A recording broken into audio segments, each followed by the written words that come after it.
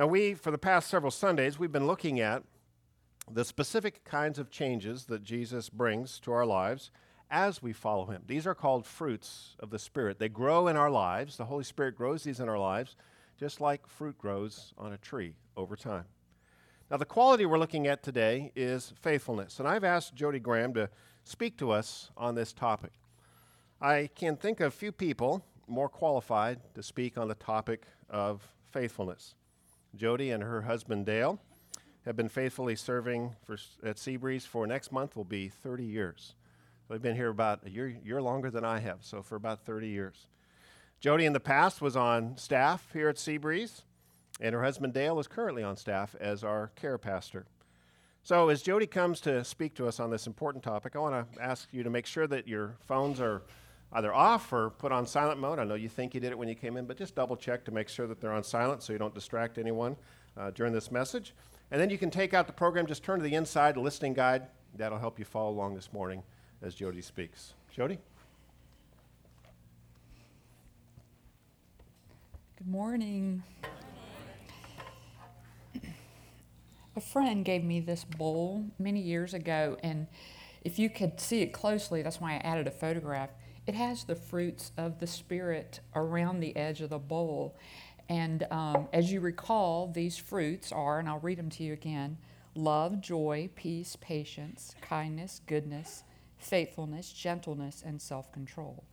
Now, she was a really thoughtful gift giver, but I've often wondered if there was a companion bowl that would have gone here, and it would have contained the list that goes along with this list of the acts of the sinful nature.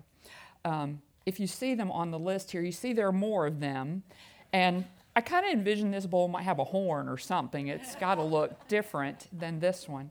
But this list says that the acts of the flesh are sexual immorality, impurity, debauchery, idolatry, witchcraft, hatred, discord, jealousy, fits of rage, selfish ambition, dissensions, factions and envy, drunkenness, orgies, and the like. Wow. If I could produce even like a hologram of this is what a person looks like with these qualities, and this is what a person looks like with these qualities, that would be interesting too. But what Paul is saying is not that this is a kind of person and this is a kind of person. He's saying these two, they live in me. These are not two separate people. These are things that are inside my own heart. And I know it. I feel it. I feel the conflict. And I'm thinking maybe you do too. In Galatians 5, Paul goes on to describe that what is here? For the flesh desires what is contrary to the Spirit, and the Spirit what's contrary to the flesh, that they're in conflict with each other. That's why when we talk about this fruit and when it's peeled back, well, when it's peeled back, we see both of these. So during this series where we've been talking about the fruit of the Spirit, I have just been praying, God, I want more of this. In fact, I've even prayed, just zap me. Give it to me all. I want this, not this to be a part of my life. But as I've prayed that zap me prayer, and what I've been hearing in the sermons that we've heard, is God is not a zapping kind of God. He's a walk with me kind of God. In Galatians 5, 24 and 25, that comes right after this list, it says, those who belong to Christ Jesus have crucified the flesh with its passions and desires. Since we live by the Spirit, let us keep in step with the Spirit. We've been talking about fruit, and when I think about a fruit tree, even though I understand a little bit about the biology of how a tree grows, it's still a little bit of a mystery to me. But one thing I know for sure is if I don't water that tree, if I don't nourish it, it will not grow no matter what's going on the inside. So I think we can be confident that God is at work in us, and then we're going to partner with Him to nurture this fruit. So that's my beginning prayer. I'm saying to God, I want all of this. And He's saying, I want you to have it too. But He's also saying, you have to take a part in that and nourishing it. So how are we going to nourish this part of the fruit called faithfulness? Well, here's my problem, naturally. I'm naturally a quitter. I like to quit. I quit piano because I wanted to play basketball. I quit basketball when I saw I didn't have a future in basketball. Then I joined the band, and then I quit the band because they wanted me to raise funds for the band. And I realized that all that happened before high school, or before I graduated from high school. But here's the truth. Every role and responsibility I've ever had, I've considered quitting. And I want to send out my apologies if I'm currently serving with you somewhere here at Seabreeze, or if I'm married to you, or if I'm your mother. But I've considered quitting, and I think quitting means I get to decide. This is it. I'm done. And faithfulness, where's the finish line for faithfulness? To me, it looks like it is the end of my life, and that feels like a lot of work. And so I really need God's Spirit to work faithfulness in me. You know, sometimes I follow through with my commitments because I'm working with someone and I don't want to let them down. But really, the most motivating thing about faithfulness is God's faithfulness to me. And if He's not faithful to me, there's no point in me being faithful. But if He is faithful, then I'm called to be faithful. And I really want to be faithful all the days of my life. So on your outline, I want to share with you 2 things that really helped me in this journey of faithfulness. And one of them is focusing on the faithfulness of God. And the other one are certain habits that we can develop in order to be more faithful. Now, the faithfulness of God is arguably one of the biggest themes in the Bible. I mean, it's an overarching theme. Almost every story, every book of the Bible has something about God's faithfulness. It's so overarching. I asked Ryan, our creative director, to kind of help me come up with a way to describe this, and he came up with this diagram where you see the open Bible, and that God's faithfulness is just an arch over that. Because there's so many different stories, I had a difficult time even thinking about what story, what verse are we going to talk about for God's faithfulness. So I chose this one that's very personal to me, and I think you'll see why. It's from Isaiah 49, verse 15. It says, "Never can a mother forget her nursing child. Can she feel no love for the child she has born? But even if that were possible, I would not forget you." So God uses this example of a young mother saying, can young mothers forget their babies? No, never. And He's saying, even if it's slightly possible, occasionally you hear of this, I could never forget. Well, this verse became really personal to me because I'm an adoptive mother. And my oldest son was born on a Monday, 25 years ago in the month of April. And he was born on a Monday, but I didn't see him or touch him or hold him until Tuesday. Now, I know that doesn't seem like a long time to you, but for me, that day bothered me. It bothered me that he had been alive on Monday and that I hadn't been there with him. And so when I turned my calendar over from April to May, this verse was there. And I read it. Can a mother forget her nursing child? Can she feel no love for the child she's born? It was like God was saying to me, you weren't there, but I was there. I was there. It doesn't matter that you weren't there. God was saying, my faithfulness preceded yours. It supersedes yours. I'll be there every day for him. And it was such a personal statement to me that sometimes I forget that it wasn't written just to me.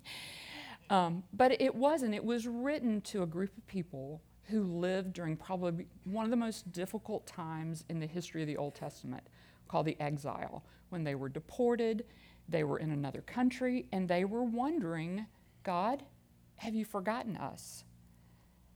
But God says, it's impossible for me to forget. God's faithfulness is something I don't think we completely understand sometimes because we're not always able to be faithful and people aren't always to be faithful. But there are 2 things about God that make him faithful in a way that we don't understand. One is he knows everything. Look at James 4. It says, why do you even, speaking to myself, why you don't even know what will happen tomorrow? What is your life? You're a mist that appears for a little while and then vanishes. Instead, you ought to say, if it's the Lord's will, we will live and do this or that. You know, I may say to you, I'll meet you Tuesday for lunch, but I don't really know if I can make it. I'm going to plan on it. But God's not like that. He doesn't say he's going to do something and then not do it because he knows all. And then secondly, God cannot lie. Hebrews 6:18 and other verses say, so God has given both his promise and his oath, and these two things are unchangeable because it's impossible for God to lie. He doesn't just not tell the truth. It means he's completely reliable. He's full of integrity. He doesn't do one thing and say another. So we can depend on God because he doesn't lie and he knows everything. Here's what's interesting though. While the faithfulness of God is this overarching theme, do you know what is the sub-theme or the parallel theme to the faithfulness of God? It's the people of God and all of us saying, is God faithful? The verse that I shared with you that was my special verse, the verse above that in 14 is the people of God are saying, it says, yet Jerusalem says, the Lord has deserted us. The Lord has forgotten us. The people are questioning God's faithfulness, just like we do. When times are difficult, when times are low, we question the faithfulness of God. Probably about 15 years ago, I went to visit a friend of mine in the hospital, and she had cancer, and she was fighting it once again. And she was one of those people, like you've known people like this, who you go to see them to encourage them, but they're so positive and encouraging that you leave and, you know, you're the one that's encouraged. And she was that kind of person. So, but this particular time when I went to see her, when I got there, I could tell she wanted to talk about something. And she leaned into me and she said, you know how I've always felt God's presence? And I said, yes. I mean, that's why I love to come see you. And she said, but I don't feel it today. And I didn't feel it yesterday. And if there could have been if it had been like a movie and there was like a freeze frame, this is when I would have turned to God and said, what are you thinking? Why would you not be completely present with this woman as she's struggling with cancer? But I got back to my friend and we talked about the promises of the faithfulness of God. And I'm really glad to say that a few days later we talked again and she said, I'm back on track. I'm focusing on God's faithfulness. But what I love about this verse being in the Bible, or these questions being in the Bible about God's faithfulness, is it gives me a lot of faith that God is okay with us asking that question. I mean, the Bible is his book. He can put anything in there he wants to, and he allows these questions to stand. So if he allows these questions to stand, then I'm thinking it's okay for me to question. And what's even better is it makes me think his faithfulness is strong enough to stand up to my questions. Now, I'll agree, conversations with friends who have questions about God's faithfulness are really difficult. And I wish I could say, every friend called me back in a few days and said, I'm back on track. But that's not true. People get disheartened about God's faithfulness and they feel forgotten. That's why on your outline I wrote that God's faithfulness to us are demonstrated by his ability to keep his promises, by promises kept. So God's faithfulness is demonstrated by promises kept. So on the diagram that I've been looking at, I added this word promises right over the Bible. Because faithfulness is measured in our ability to keep our promises. And in fact, when I'm questioning God's faithfulness to me, that should alert me. Maybe I'm thinking about a promise or leaning on a promise that really God hasn't made. It's like when I have a disagreement with a friend or something's wrong in a relationship, it's good for me to ask, well, what am I counting on this person for that they're not doing, or that I'm holding them to that they're not able to do? So what I thought I would do today is share with you 3 promises that I really hold on to. And I know that there are little books, that are like the promises of God. But I'm just going to share with you 3 because sometimes I think there's like this imaginary book called Promises to Jody that I get caught up in, that they're maybe not biblical, they're maybe not God's true promises, they're just things I think He should be doing for me. So I'm going to share with you 3 things, 3 promises that I really hold on to that are central to really believing in God's faithfulness. So the first one is that God solved my biggest problem. Now, this statement came up a few months ago when Ethan, our children's pastor, was talking. And I was sitting over here in my usual spot during second service. And I was trying to listen to Ethan, but I was also in the process of solving a problem. And it's funny, it was a problem that I had not been able to solve, and I'd probably tried to solve 400 times before. But I'm trying to listen to Ethan, I'm trying to solve my problem, and I hear Ethan say, God has solved your biggest problem. Well, it really got my attention because I was interested. I was sitting there thinking that thing was my biggest problem. But Ethan reminded me that God has solved my biggest problem, which is He repaired my broken relationship with God. That is my biggest problem. Romans 5:8 says, but God demonstrates His own love for us in this. While we were still sinners, Christ died for us. As a sinner, I'm completely unable to solve this problem of a broken relationship with God. And this is an amazing promise that He solved our biggest problem, that He repaired this broken relationship. I wish it really gave me a lot more courage all the time. In fact, I was thinking if we were in growth group right now, if we were in a growth group session, I'd love to talk about what is it about this promise that I'm not holding on to? And how can I appreciate this promise more? And how would having this perspective completely change my thoughts about my problems? Even now I've used it as I'm dealing with a problem. I'll say to myself, as I'm deep into a problem, I'll say, oh yeah, but remember, God has solved my biggest problem, which was my break in relationship with Him. I really wish for all of you that you'd give this more thought, because I do think it is a life-changing perspective. But here's the second promise God gives to me. God is with me. It's not that my other problems aren't important to God. In fact, they are, and what He's saying is, I solved your biggest problem, and I'm with you in all your other problems. Psalm 23:4 says, even if I walk through the darkest valley, you are there. Your rod and your staff, they comfort me.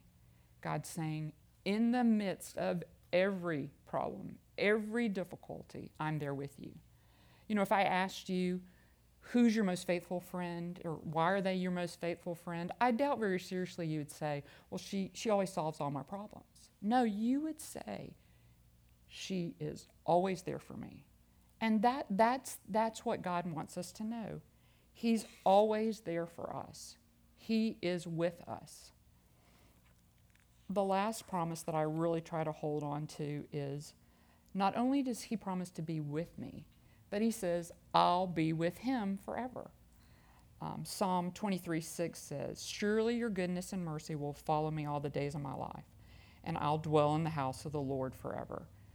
Now, this idea that I'm going to be with God in heaven is another promise I don't think about enough, but I need to, because heaven is our reward for faithfulness. It's good for me to focus on the promise of heaven.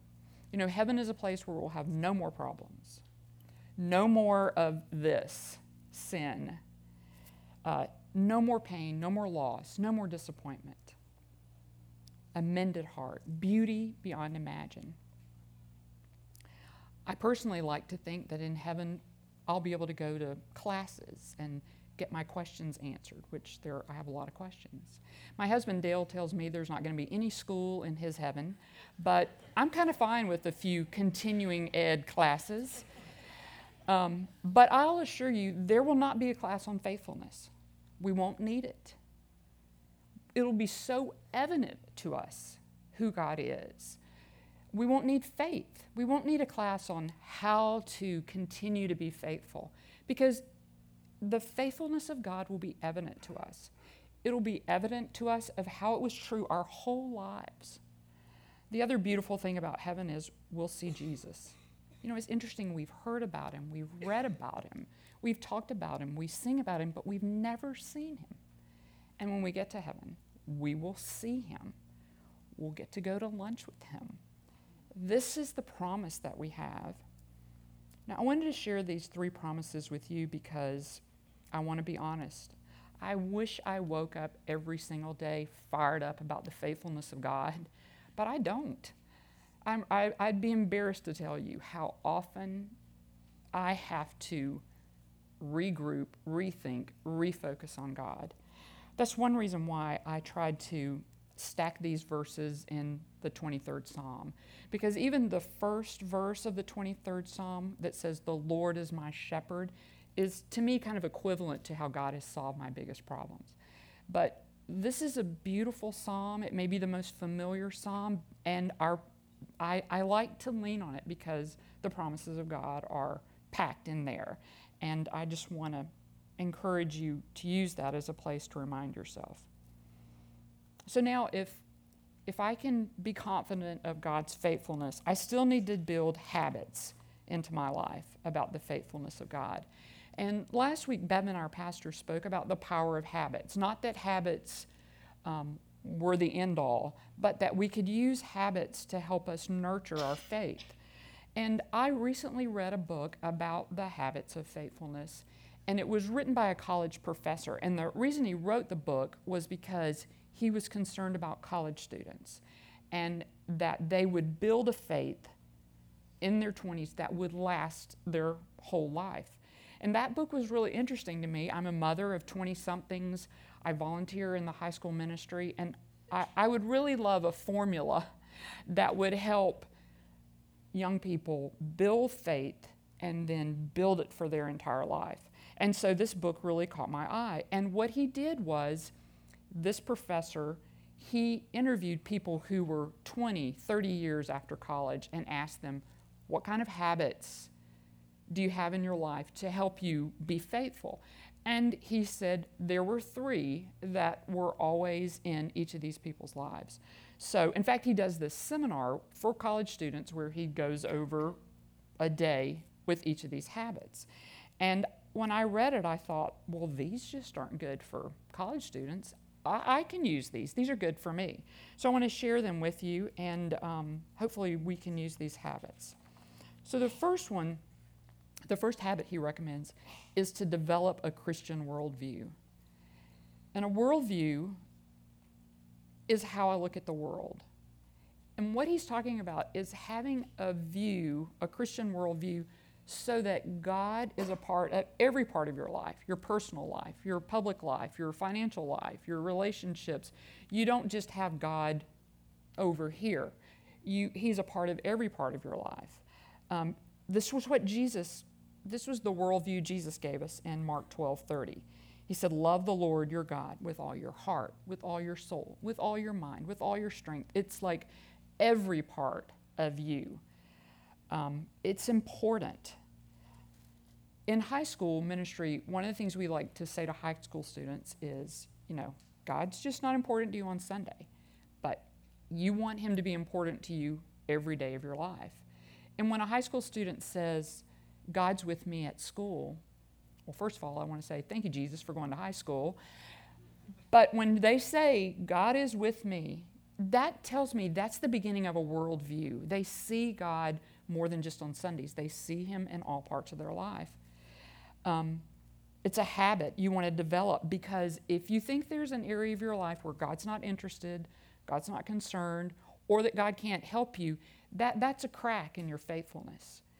For me, I know I'm still developing a Christian worldview, because sometimes I have problems and difficulties that I'm a couple of days into it before I really stop to ask, what does God have to say about this? I surprise myself sometimes when I have to say, why didn't you think about what God might say about this? So I'm still developing a worldview, and I think we all are. And probably the most important habit to developing a worldview is reading our Bible, because there are so many worldviews that we're surrounded by daily, so many different explanations for how life works.